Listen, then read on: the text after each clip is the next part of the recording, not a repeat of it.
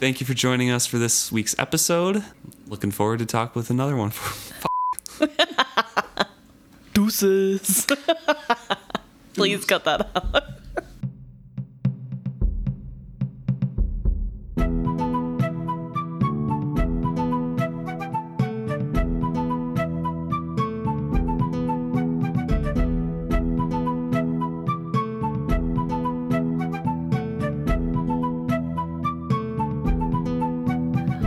Welcome back to another episode of Is Fitz Happy? I'm Emma. And I'm Luke. And we're here today to talk about Chapter 4, Apprenticeship. Ah, yes.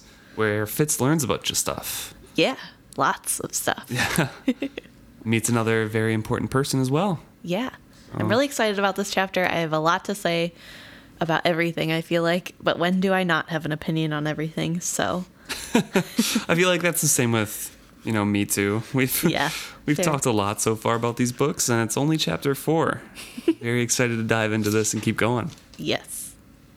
Okay, so we start with King Victor. Yeah. This whole beginning story here basically seems like a parable to me. Like it's like they're learning history and they have these like little nuggets of wisdom. Who knows if they're actually true or not? Fair, yeah. But I feel like this one applies to at least one point in the chapter. And I know a lot of these header stories apply to the chapter that they're heading mainly. Yeah. But I think this one is kind of important in a couple places. So In which places? we'll get to it. Okay. There. Anything specific you want to say about the story at all? I think it's interesting that we have someone who would be queen of an area coming to eventually marry the king of Buck, but queen graciousness. Yes. Yeah. And I think that's kind of an interesting contrast between her and Regal's mom, because it doesn't sound like she ever...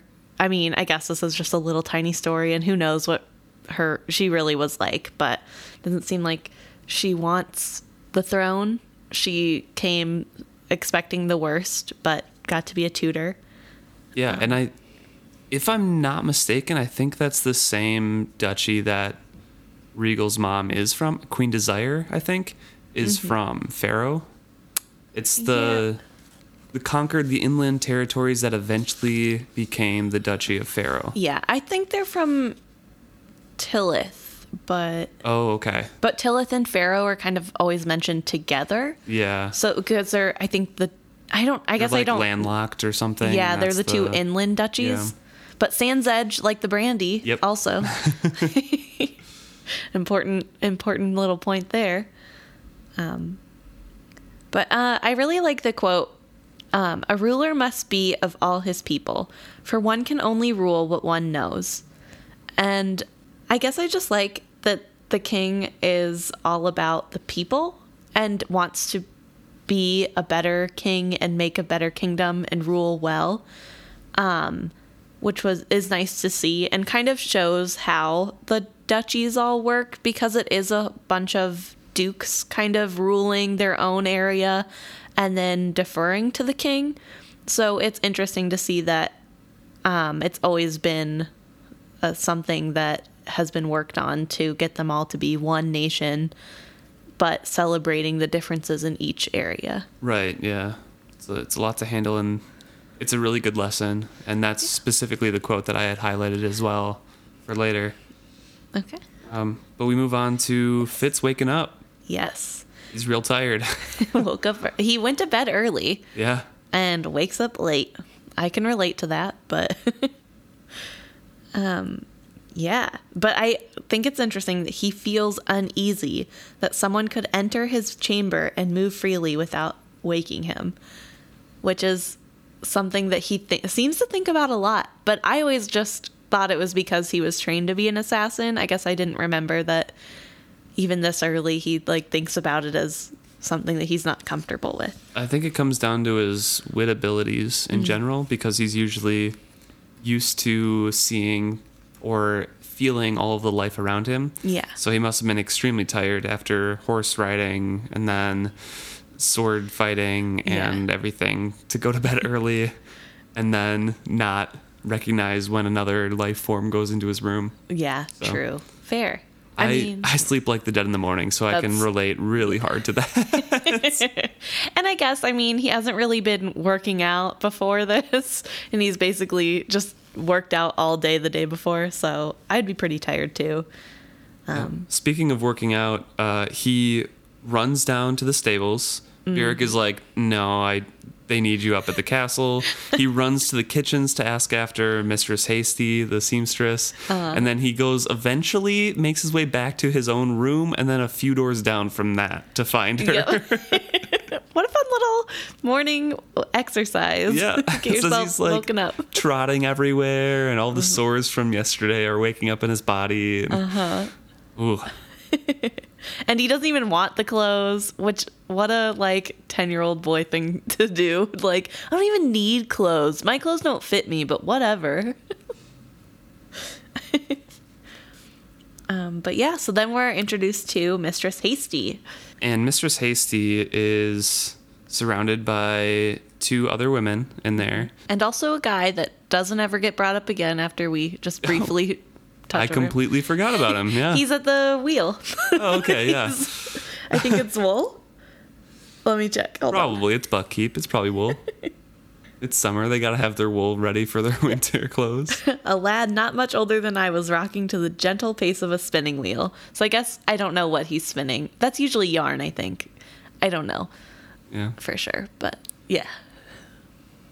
And they just gossip the whole time. Yeah.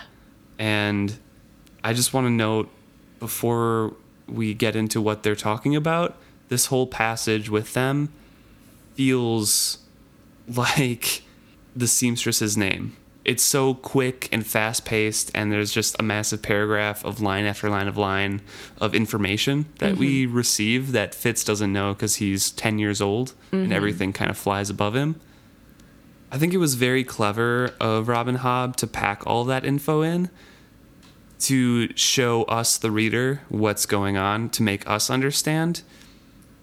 Even if Fitz, as a 10-year-old, didn't really collect all this information before, this is what's been happening around, and it shows us a lot of different things. Yeah. And the first thing that they talk about, really, is patience. Yes. Ugh, this part was really frustrating for me personally to read. Just because, I guess, I don't know, I feel it as a girl, as a woman. I just thought it was really ridiculous that they're talking about how she should be ashamed. And let's see. It specifically says that Chivalry's stamp is much too plain on his face to leave her any pride at all. Which is like, oh, you can tell this kid is Chivalry's, so poor Patience. And it just was so frustrating. Like, they're talking about how horrible it is for Chivalry that he had to step down, and then they're talking like Patience is nothing and it's her fault. And it's like, hello, Patience doesn't have any control in this situation. She can't help that she can't have kids. She can't help that, you know, it's not like none of this is her fault at all. And they're still like, oh, she should feel ashamed because she can't have any kids. And it's just so stupid. And I just got really frustrated reading how they were so lenient towards Chivalry. Not that they don't talk bad about him later, but in this specific instance about a child, they're like, oh, she should feel ashamed that she doesn't have a kid of her own. And I don't know. And they never specifically call out that Patience should be ashamed. They kind of speak, oh, we're commiserating with her. It's so sad, but it's all around the edges of like, Yes. Which is super real, I guess. Like, I don't know. It does feel like a real conversation you would overhear. Yeah. A real gossip. And we do get a confirmation that Patience is barren, that there were multiple miscarriages. Yeah. And that her health is frail in general. And this is really where Fitz learns the full story of how the news of himself was received when it got to Buck. Yeah. because all of this happened before Fitz actually made it to Buckkeep. Mm-hmm. So it's presented to a child of 10 years old for the first time. Yeah, which would be really hard. I mean, In 4 years, yeah. Yeah, it's not his fault that any of this happened. And you can just see how a child would take in this information and be like, oh, it's my fault. And like, oh, and he talks about it later Yeah. too in this chapter. This is where he first learns it, and it kind of just preys on his mind for a while. yeah, well, because he already kind of thinks that it's something to do with him, right? We know that he feels weird about the fact that he's a bastard. He knows it's not a good thing. So I could see how he could probably, before this, feel a little bit of maybe guilt, but not really sure. And this maybe just cements that, you know? I don't know if any of that made sense, but just, I can see how, like, you would maybe be like, maybe I'm the problem, but I don't know. And then hear an adult talk and be like, oh no, it really is me. Yeah. I'm curious of what you think of the gossip itself. Do you think it's true that, quote, patience took my existence as the ultimate rebuke, and her health, never sound after so many miscarriages, completely broke along with her spirit? Do you think hearing of Fitz broke her down and, like, helped make Chivalry make that decision to step down? That's what I don't know. I think it would be really hard if I was putting myself in her shoes. It would be really hard, especially after a lot of miscarriages. Right, You're yeah. trying for a baby to then find out that your husband has a child and like he didn't even tell you. You don't know if he knew or not. You just know that he hasn't told you. Now you've found out. And I would assume he would tell her that he knew, but who knows at this point. And I could see how that would just hurt. And you would just be so upset and hurt that maybe it would seem to others like it broke you. Yeah. But I think she is just such a strong woman in general. I don't think it fully broke her. I think it just really hurt her feelings. She is, I mean, it would hurt anybody's feelings. Yeah, She is a very strong woman, but at the same time, she's extremely, I don't know if flighty is the word. I could just say eccentric, I guess. Yeah. Where she has different fits of emotions when she first sees Fitz Yeah. Chivalry and talks to him. She goes from raging to weepy to calm and like, why haven't you learned this yet? Yeah. So I'm really curious as to how she acted when she Right. first learned it. I could see her. It later says in here that Patience blamed Byrrc as well for Chivalry's lapse in Yes. morals and had declared that she could no longer abide the sight of the man. I completely believe that. Yeah. That she flew off into a rage and like, no, this man drew my man astray eventually. And so I'm really curious as to how much Chivalry's death and that announcement shook her health. If she is the same as we meet her later in the series, or if she was slightly different earlier before this. Yeah. Because there's always a little bit of truth to gossip, but this is, we really don't know. Yeah, we don't. And I mean, she is young. Yeah. So I could see her being even more erratic with emotions. I don't know. But also, I don't see this as something that she would have, like, I guess every time I think about this, I think it's odd that she wouldn't have just wanted to meet Fitz to begin with. Right. I understand that she would be upset and angry, and I know that she would probably not want to at first, but just thinking about how badly she wants a child, and this is somebody who looks just like her husband, which I guess I don't know if she knew that yet, but it just always seemed odd to me that it's always put as like, oh, Patience couldn't handle it. And she's so strong and so nurturing and just a wonderful person. Obviously, I'm biased because I really like her, but Who doesn't? Patience is the best. she's so cool. I want to be Patience. She doesn't care what anybody thinks. She's going to do her own thing. Role model. But I guess she probably did get upset. I would believe that she got upset and probably said the stuff about Byrrc. It could be the reason why she hasn't come back to Buckkeep or anything to see him it could be because of chivalry / they don't want the prince or the former king in waiting to come back to steal any of Verity's thunder. True. And I think that would be a royal discussion. And then they're like, no, I can't leave Patience. So if you want to go by yourself, sure, but I can't. And see, that's what I wonder too.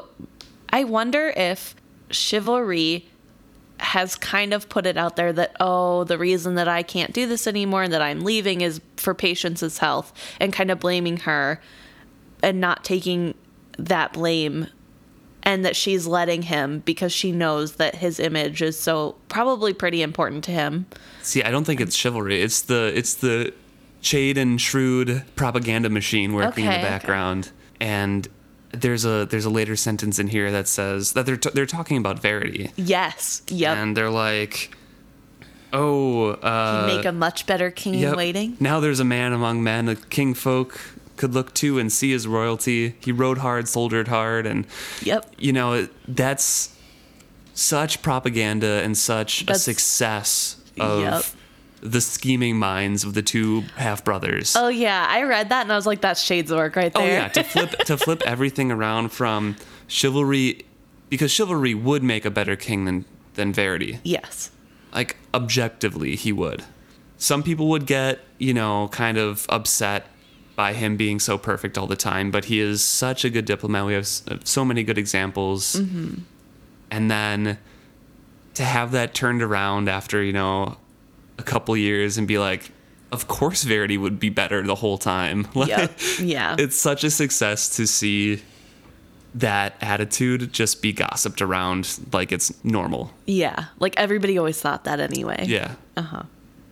But they do talk bad about Burrich as well. Yes. Old Burrich. He's 30. Yeah, they mentioned that too. It's like old Burrich they called him, and him still in his prime. But apparently he was a hottie, like a real hottie. Yeah. I just want to read this here. Was a time when no woman of the keep walked quickly past him. To catch his eyes was to make yourself the envy of nearly anyone old enough to wear skirts. Yeah. Wow. I get it. He's strong. He's muscular. He was connected. Yeah, he was connected. Ugh. I don't know. Burrich just reads as a hot guy. Old Burrich. Old Burrich. Gamefoot Burrich. Hey, be nice. At one point, he wasn't old Gamefoot or game knee. I don't know. Game leg. True. Yeah, so Fitz is kind of getting like a whole education in what everyone thinks of the people that he looks up to, or have only heard from Burrich's perspective, or like have just been talked about in circumstantial ways. Yeah. And he's just getting it straight up to the face. A tidal wave of information. Yep. Just all at once. All the while, fabrics were shoved against him and debated, and then he got shooed out of the room. And the whole thing is, it's, like I said at the beginning, it's written so well and so cleverly that it feels like it happened in a whirlwind. It feels like it happened so fast, and then it just kind of like shoved out, and you're like, okay, we're carrying on with the rest of the chapter. Yep. But it was just a full block of interesting things that Fitz just learned. Yeah, which is information the reader has been missing. Yeah. And that we needed to know anyway. So it's just a clever way to do it. There is one sentence in here I do want to point out. Chivalry is 100% Fitz's father. There's a huge parallel here where it says, chivalry, substantially quieter a man than he had been before, was gradually learning stewardship of his vineyard rich valley, talking about Withy Woods. And that's literally Tom Badgerlock later in the series. I thought that too. I was like, hey, he is basically his dad. Yeah. It's exactly what he had to learn to slow down, to learn stewardship of the valley, and not be the center of everything, of all these intrigues and things like that. So it's a really cool parallel. Yeah. So it kind of continues on where Fitz goes back to Hod, exercises more, gets more sword work in, and then gets his clothes back eventually after a few days. Yes. And when he gets his clothes back, he notices that his clothes have a leaping buck. Or no. No, not a leaping buck. The soldiers wore the leaping buck. Yes. His has the stag's head on it. But Buck's head. it had a slash of red stitching that cut it diagonally. And he asked Bjork about it because he doesn't really know what it means. Yeah. And it's basically And used in, Bjork just straight up Yep. says, it means you're a bastard. just like, he named him Fitz. Bjork brings up that he could now choose a name and a crest of his own, and that seems to surprise Fitz. And of course, Bjork is just super like, He's very relaxed and chill. Like, Yeah. yeah, it's normal. of course, just pick a name. And I did want to, before we talk about the name section, point out that Bjork says, bastards are rare in the noble houses, especially so in the king's own, which made me laugh now that I'm rereading this because, let's see, there's Fitz. We also know of Shade. But then later, Shade has 2 illegitimate children. Fitz has an illegitimate child. And, everybody...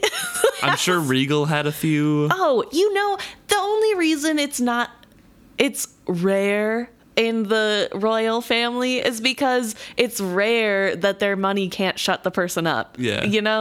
It's rare to be acknowledged. I Fitz just happens would be to a look better. just like his dad. Yep.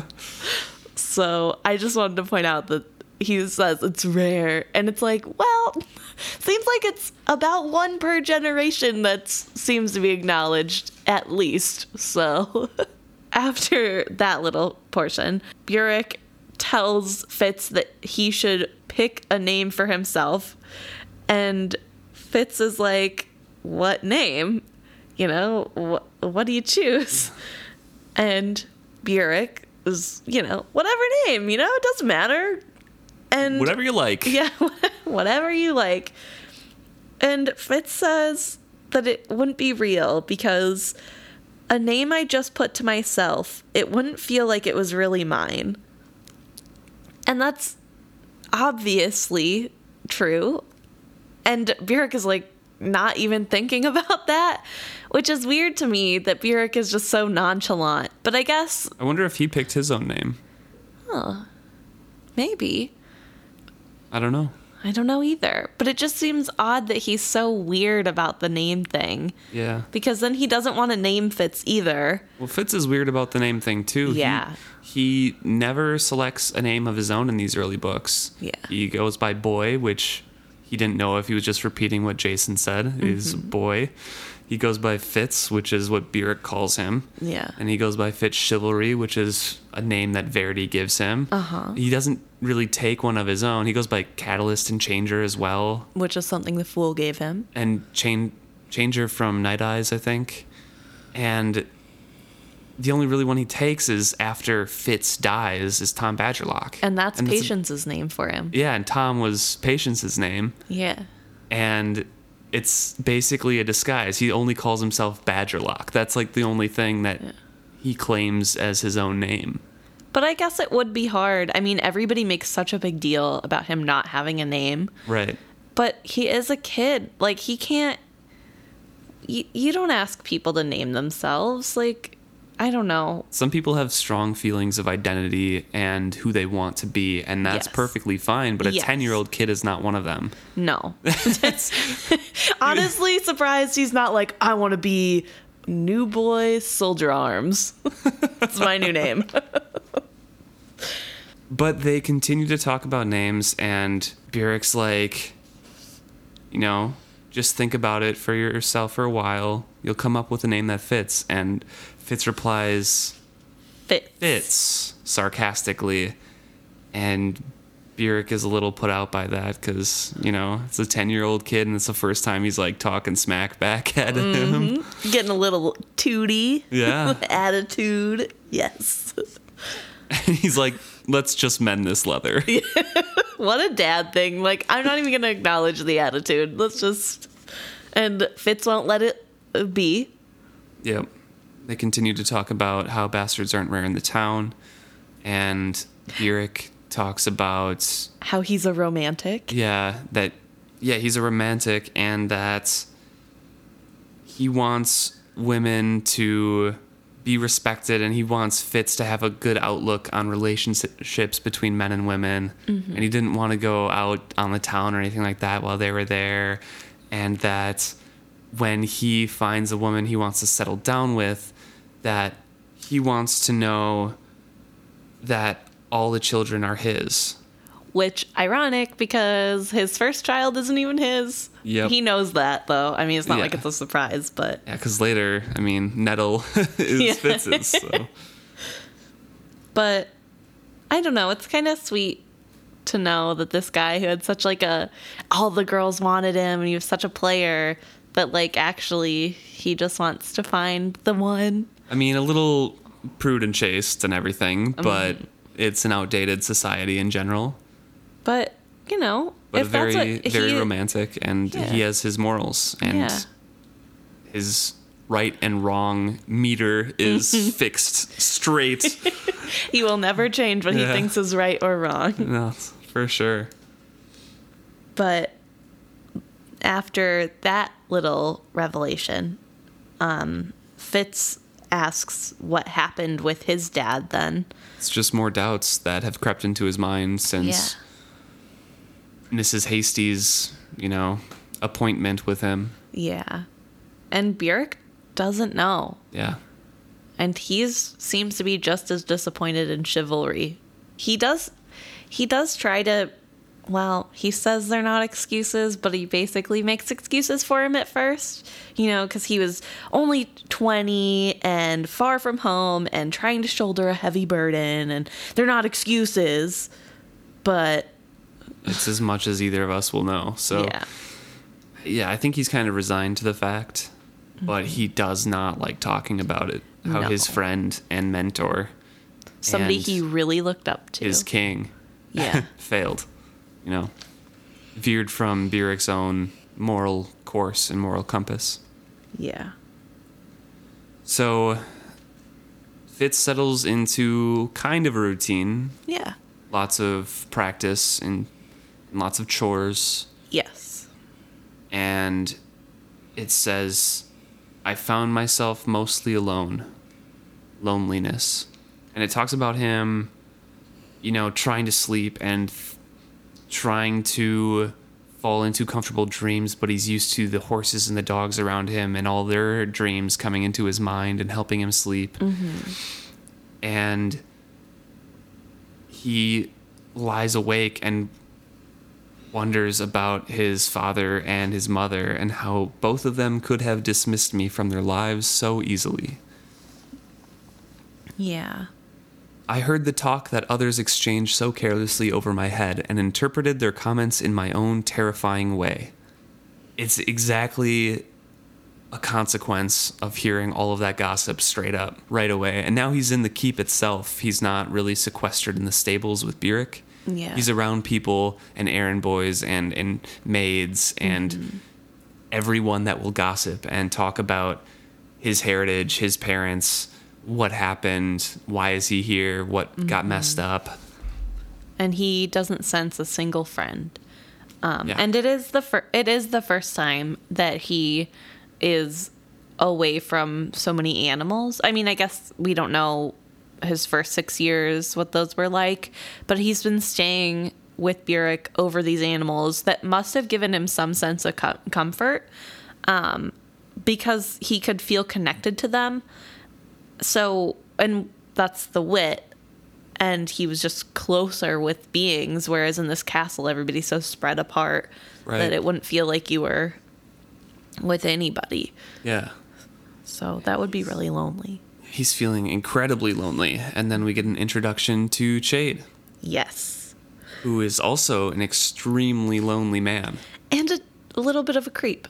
A little bit of a creep, but... Not gonna lie. I mean...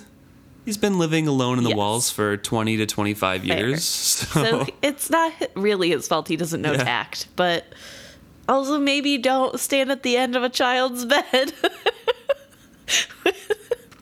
Just the image of, like, sleeping, and then like you're a child, and then a grown man that looks really scary holding a lamp right over you, like, follow me. I just like, he didn't think once, like, maybe I should gently wake him, not just stare at him. It says he couldn't decide how old he was, and since we kind of ballparked Shrewd as around 47 to 50-ish, Shade is an older half-brother to Shrewd, so he's probably anywhere Mid-50s? from 50 to 55 or Yeah. so, which puts him, I believe, at the end of the series over 100, Yeah. which is kind of crazy. I mean, they have skill, Yeah, but he still, is using like, a lot of skill to keep Yeah. himself together, but that means, like, in his 70s, he was Yeah. fathering multiple illegitimate children. yeah. I mean, hey, you know, he has needs. He was in a wall for a really long time. I mean, he was. Well, we know that about Shade. He was, like I said before, an older half-brother to Shrewd. Yes. He was dropped off kind of like how Fitz was. I believe his mother died and his father dropped him off or something like that. I don't recall exactly the details. But he grew up in court. He was trained unknowingly as an assassin. Yes. But he also became, I think Shade later calls himself more arrogant and more obsessed with his looks than Regal ever was, and more vain, which is crazy. And then he had a potion blow up in his face that he was working on, sequestered himself away, and then left Buckkeep for a while. When he came back, everyone thought he died. So he introduced himself to, or re-met with Shrewd, and Shrewd recognized him, and then he's been living in the walls ever since. Yeah. And Shrewd forgot about him. He says that, but I think it's just the brother joke kind of thing. Maybe, I guess. I was just like, oh. But also, I just want to quickly point out that Shade is not his real name.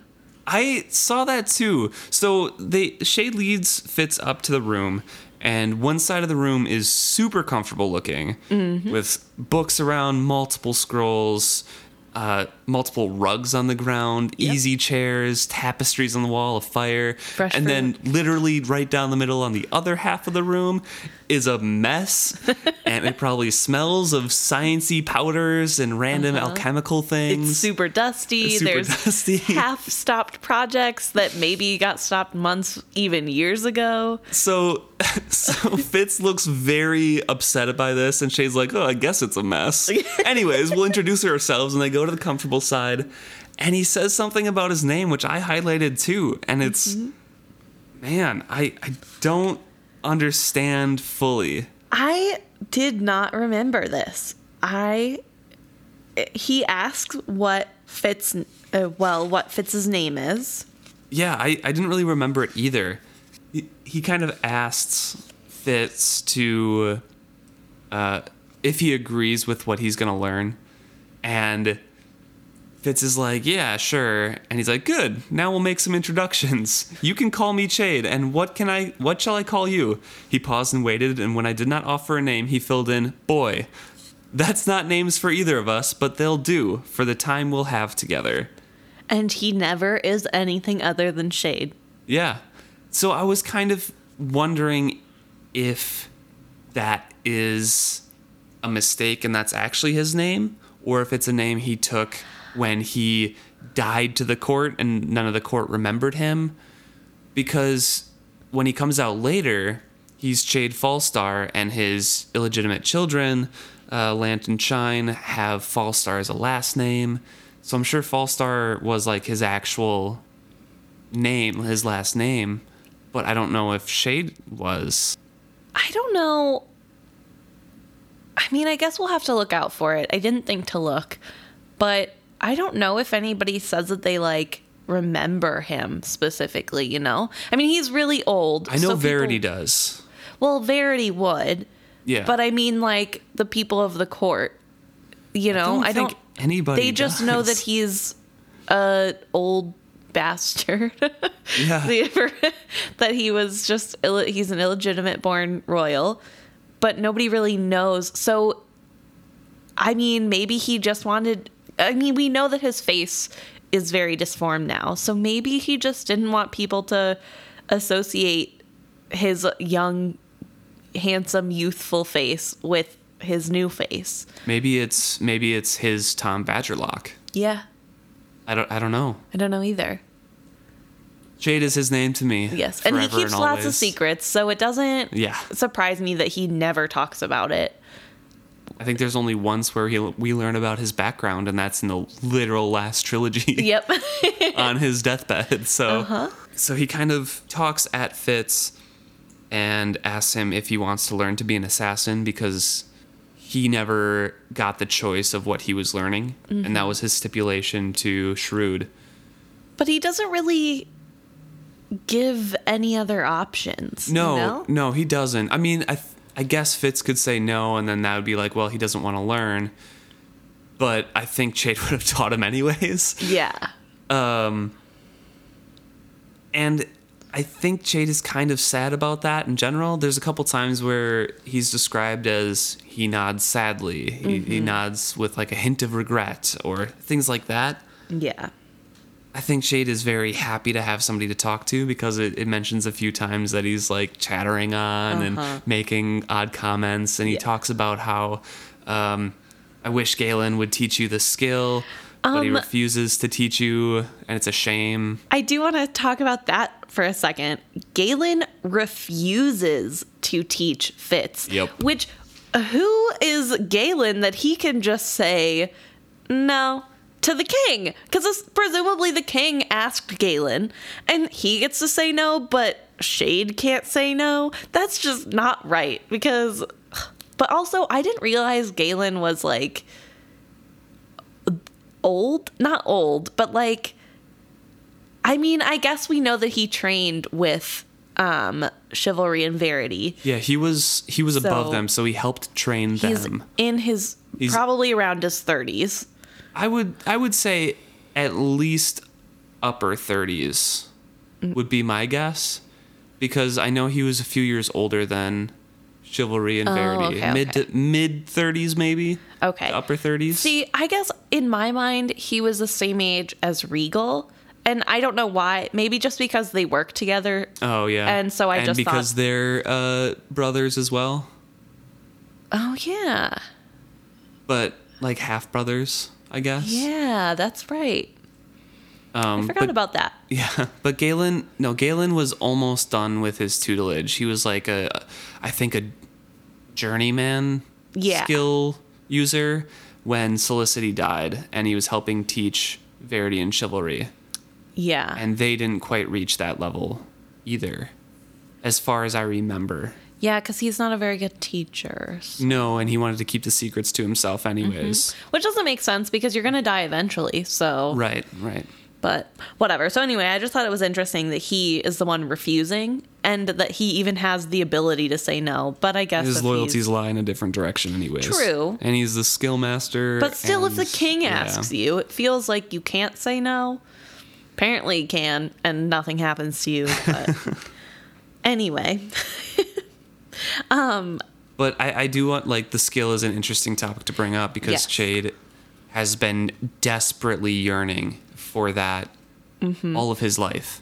And we see that come out in a very bad way later when Fitz does learn the skill, and when they get the skill scrolls even later on. Jade kind of dives headfirst, and he feels like he was left out of that, and it was part of his birthright. Yeah. So even though it's a passing comment, it really has shades of what's to come. So Shade talks to Fitz a little bit about murder, which he's like, well, I'm going to teach you. And Fitz is like waiting for him, to continue. And he's like, it's murder, more or less. Like, okay, that's not how you bring up that topic to a 10-year-old, in my opinion. But I guess I don't know a better way. But it was very funny that he just blatantly, it's murder, more or less. Killing people, the fine art of diplomatic assassination. Just, Shade. I do want to preface this with, he led with, you are a king's man now. You have his loyalty. Maybe you'll be asked for service later, but right now you have to be loyal. And then he's like, we're going to be learning murder. And then he's like, are you okay with this? And Fitz is, when pressed, he's like, I don't like the idea of killing somebody. And Shade says, I don't like it either. But can you learn? Yes. And maybe you'll decide later. Which is such a big question to ask a 10-year-old. Because a 10-year-old has just been lectured on loyalty. He just gave his loyalty to a king directly. Who may or may not have skilled in him the desire to want to be loyal. Right. And now he's like, can you learn for your king? And he's like, yes, I can, and I'll decide later. Yeah. And then Fitz kills 3 years later at like 13 years old. Ugh. So it's pretty leading, but I still love Shade, even though he is very sketchy as a person. Yeah. And he does encourage Fitz to talk to him. Oh, yeah. To tell him what he's thinking, and says, you won't be punished. Tell me, I can't teach you unless you talk to me. Bjerk sets a great example as a man, but Shade is the one who really brings out everything that Fitz becomes, basically. His intelligence, the actual skills of what he has and everything like that. He's an extremely important person to Fitz's development. Yes. Even if there are some not so great habits learned by him as well. That's like fair. the frequent use of herbs to help yourself and things like that. Yeah. They clean up the apartment then. Shade kind of, we'll start now. Help me clean. Yeah, also big mood. If I had a kid and my house was messy, I'd be like, yeah, we're gonna learn murder. The first step to murder is that you have to clean my house. He does help side by side. Yes, but also step one, clean house. You got to do it. We meet Slink, his weasel. His little weasel. And he has 3 lizards chilling in his room too. Yeah, I totally forgot that he has random eclectic collections of literally everything that he wants. Why not? You live in a wall. Yeah. Might as well be a weirdo. After they're done, they sit by the fire and are relaxing a little bit, and Fitz is staring at Shade. And Shade kind of misinterprets that because Fitz has been terrified of Shade for a long time. But after cleaning with him, he kind of gets used to him. He's nicer. Now he's not so much terrified as just staring at the scars. And Fitz is noticed staring, obviously, because it's Shade. And he's like, seems familiar, doesn't it, boy? My face, I mean. How often do you think in his life people were like, oh, you look just like your brother, the king? Like, because that's the first thing he thinks. He doesn't even think, oh, maybe it's because I have these weird scars. Well, he's not used to people reacting to his scars either, because he hid from everybody. True. I mean, that's what Fitz gets every time. Oh, you look like your father. Like, oh, you'd get so used to that. Yeah, so Shade immediately goes to that. And Fitz, in his head, in the narration, just right away, seems familiar, doesn't it? It didn't. I had been staring at the grotesque scars on the pasty white skin. Little harsh, but I mean, he was raised by Bjerk, so...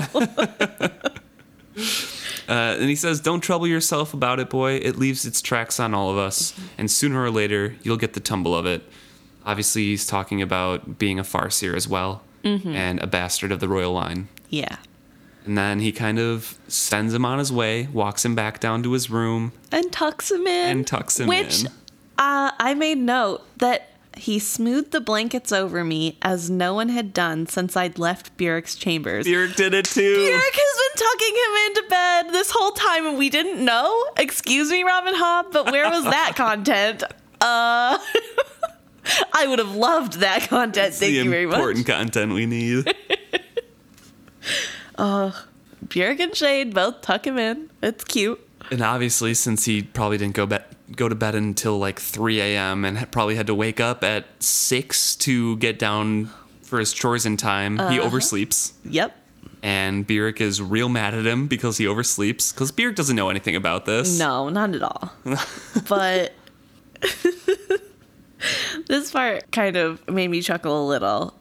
Well, yeah, any shade thrown at Regal makes you chuckle. That's fair. I really just don't like Regal. But Bjerk saying that, you know, just because you have a room in a castle and a crest on your jerkin, don't think that you can just turn into some sprawl about rogue who snores in his bed until all hours and then only rises to fluff at his hair. I'll not have it. Fitz is like, oh, like Regal? You mean Regal, don't you? And Bjerk is like, uh-oh. He's like, what? Nope. And I wonder if, in my mind, I wonder if he was like thinking of Regal or if he was just like... I'm 100% sure it's subconscious. Bjerk is way too proper to straight out say that. True. And besides, he would have straight up said, don't be like Regal, if he meant Regal. But I just thought it was funny that Fitz is like, oh, like Regal? Yeah. Well, and when Fitz says that, Bjerk opened his mouth and then shut it. His wind-reddened cheeks grew redder. Neither you nor I, he muttered at last, are in a position to criticize any of the princes. I meant only as a general rule that sleeping the morning away ill befits a man, and even less so a boy. And never a prince, I said this, and then stopped to wonder where the thought had come from. And never a prince, Bjerk agreed grimly. So yeah. I'm pretty sure when it was brought up, Bjerk's like, I was thinking of Regal, but no, it is not good for anyone to do it. And we don't need to talk about the princes. We're talking about you. And then Fitz gets a couple good stories about his father leading and setting a good example and being a diplomat. Chivalry is a guy who didn't expect any more of people than he expected of himself. And he led by example. Yeah. And it didn't always make him popular, but his soldiers respected him.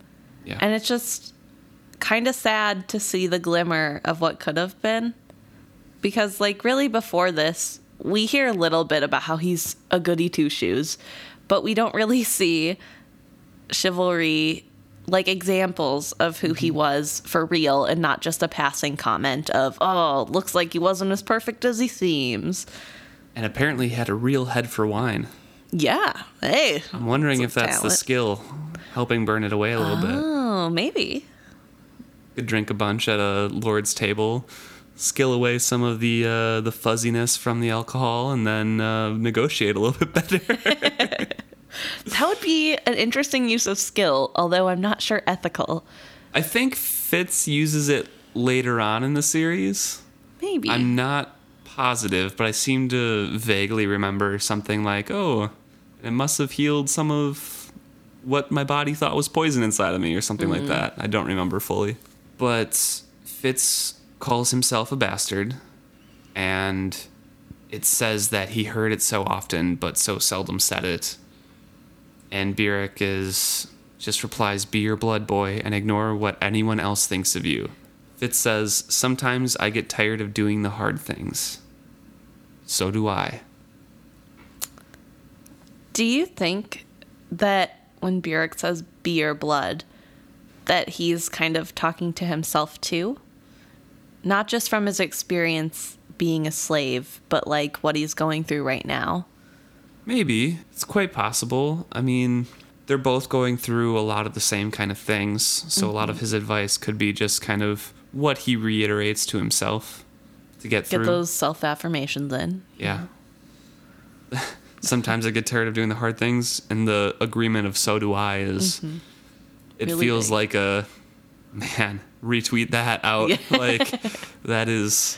Yeah. And, I mean, who doesn't, you know? Yeah. Like, it is hard to do the hard things all the time. But, you know... They have a pretty heartfelt and very insightful line of questioning and conversation for a 10-year-old. Yeah. And a 28-year-old or a 26-year-old. No. And he's 30. Is he 30 right now? Well, because he's the same age as Chivalry. Oh, sure. 4 years later. Because Fitz is 10. Yep. So. And a 10-year-old and a 30-year-old have, that's they're talking about how you think if you could do better, chivalry will want you back.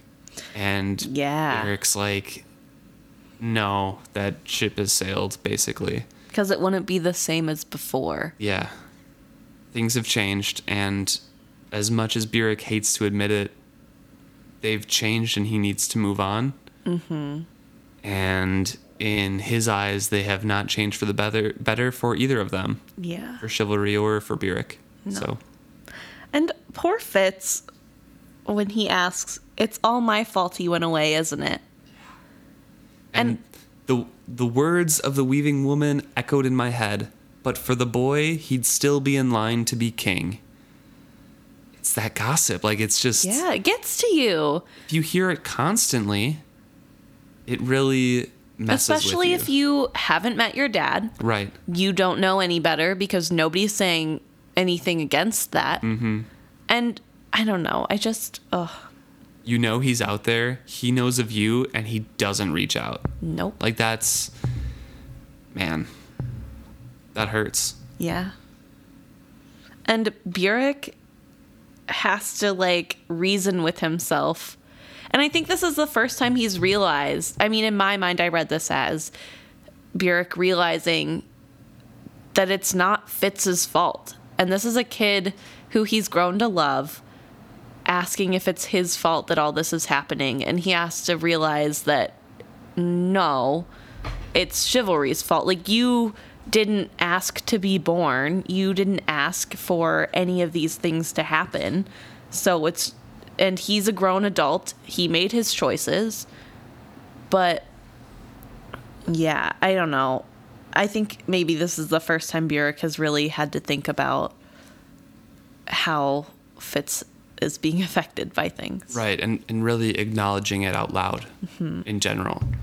And he says, no, chivalry brought his downfall on himself, though that's a hard thing for me to say. And Fitz kind of mumbles under his breath into his horse's shoulder, and your downfall too. And Burek hears it. And he's like, I do well enough for myself, Fitz. I do well enough. Which, poor Burek. And I'm sure Fitz is just, like, kind of upset, and I don't think he meant it to be hurtful. No, he just not at is all. Acknowledging that that's what happened. And I'm sure Burek is just, that's a fresh wound that hasn't healed. And Fitz is kind of repeating what he's heard, too. Yeah. I mean, it's a fall from grace for both of them. Mm-hmm. And it's incredibly insightful, even if you are just repeating some things for a 10-year-old to make those. So Yeah. it kind of shows that it kind of reinforces that people with the old blood are never really children, and they do have that empathy Yeah. from being connected to all living people and that awareness. Mm-hmm. And Burek comes around and changes the subject and asks why you're talking so much. What's gotten into you? And he's pretty happy about it because it's a change. It's definitely a change from being cooped up with animals and being quiet, and Burek worrying all the time. Mm-hmm. Which we didn't know Burek was worried. That's why he was worried. He was so quiet. We didn't even know he was worried about Fitz being so quiet. We don't hear a lot about or learn a lot about Burek's thoughts and worries except through these first few chapters, because Burek he becomes more of a distant character. Mm-hmm. He's always in there and he's always important. Yeah. But his thoughts don't really come through because they're mostly concerns about Fitz, talk directly and through conversations with Fitz. Yeah. But these early worries we don't really learn about except in circumstantial ways like this. So it's really interesting to read about it. Yeah. Well, yeah. And I guess, I mean, Burek is the stern dad that has to set all the rules so he can't have any weaknesses. And now we have Shade, and he's the cool dad that doesn't care. You can do whatever you want. I don't even think he's the crazed uncle that buys him the fireworks, but then he tells him to set him off, but then he's like, okay, but also count how many grains of gunpowder are in there. Tell me, and then recreate it. Yep. Yeah, so. And then Fitz kind of has a monologue in his head, a discussion with himself about how Byrrc is a changed man. He is different from what he has heard before. And the last line is, the first time since he had known him, my wariness of him was tinged with pity. Yeah. And I don't think this is the saddest that we've seen Byrrc. I think a couple chapters ago was incredibly sad for him, more conversations, at least for me. Yeah. This one is more of him starting to accept his role. I think this one is sad and that it's still sad. Yeah, no, but I think it's a different kind of sad. Like before, it's sad because Byrrc is really going through it and he is sad and you can just tell he's really struggling. And now it kind of feels like the fight has gone out of him and you can just tell that like he knows he's less now. And that's not true. I think Byrrc is still as great now as he was then, but he's lost a part of himself. He's different. He's much different now. And that's sad. But he's, I don't think, as sad as he was before. Just his situation is sad. And that's probably where the pity comes in. Which is also, I hate to think that Fitz is feeling pity towards his father figure. Right. Because pity is so hard. When you're going through something, you hate it when somebody's pitying you. Oh, yeah. Like, it's just not a good feeling. And so, especially if it's like you're a parent figure, which I don't know if Byrrc ever knows that Fitz pitied him, but... You feel bad enough for yourself. You don't want anybody else to feel bad for you, too. Because then it makes it real. All of these chapters leave off on a rough note. I know. Fitz is utterly lonely in this chapter. Yeah. And he's kind of kept too busy to feel sad or happy at all, ever. Yeah. He's just tired. But I would say he's mostly sad because he's so lonely all the time. He doesn't have any friends. He's separated from Byrrc, and even though he wasn't really that comfortable around him anymore, he didn't really love him anymore, they were in a routine. They were content with one another being where they were in their place. And now he's thrust into all these new situations. He's learning under Byrrc a little bit, Hod a little bit, Chade a little bit, but none of those relationships have advanced past anything that is just a mere passing teacher-student relationship at this point. Yeah. Wish we had more happy things to say. Yeah. He and Chade do eventually become great friends. Yeah. Well, I think, there's a hint that that's going to be something because it says that when they're talking together, like, Chade talks to him like they're both old men or perhaps young boys. Yeah. So... They were both craving companionship so much that they just kind of latched on to one another, I think. Yeah. And, I mean, I guess Fitz doesn't know Chade is a bastard yet. Right. But... You know, Chade knows, and I'm sure it's... Chade is drawn to that as well. Yeah, because who knows better than somebody who has had to go through... You can sympathize a little bit. Yeah. Well, if you have anything to say about this episode, please let us know. You can email us directly at isfitzhappy@gmail.com or on any of our social medias at isfitzhappy. Let your friends know about us. We'd love to have more people join the conversation and honestly have more people read this wonderful series. Yes. We are always looking to share our love of Robin Hobb with others. Thank you for joining us for this week's episode.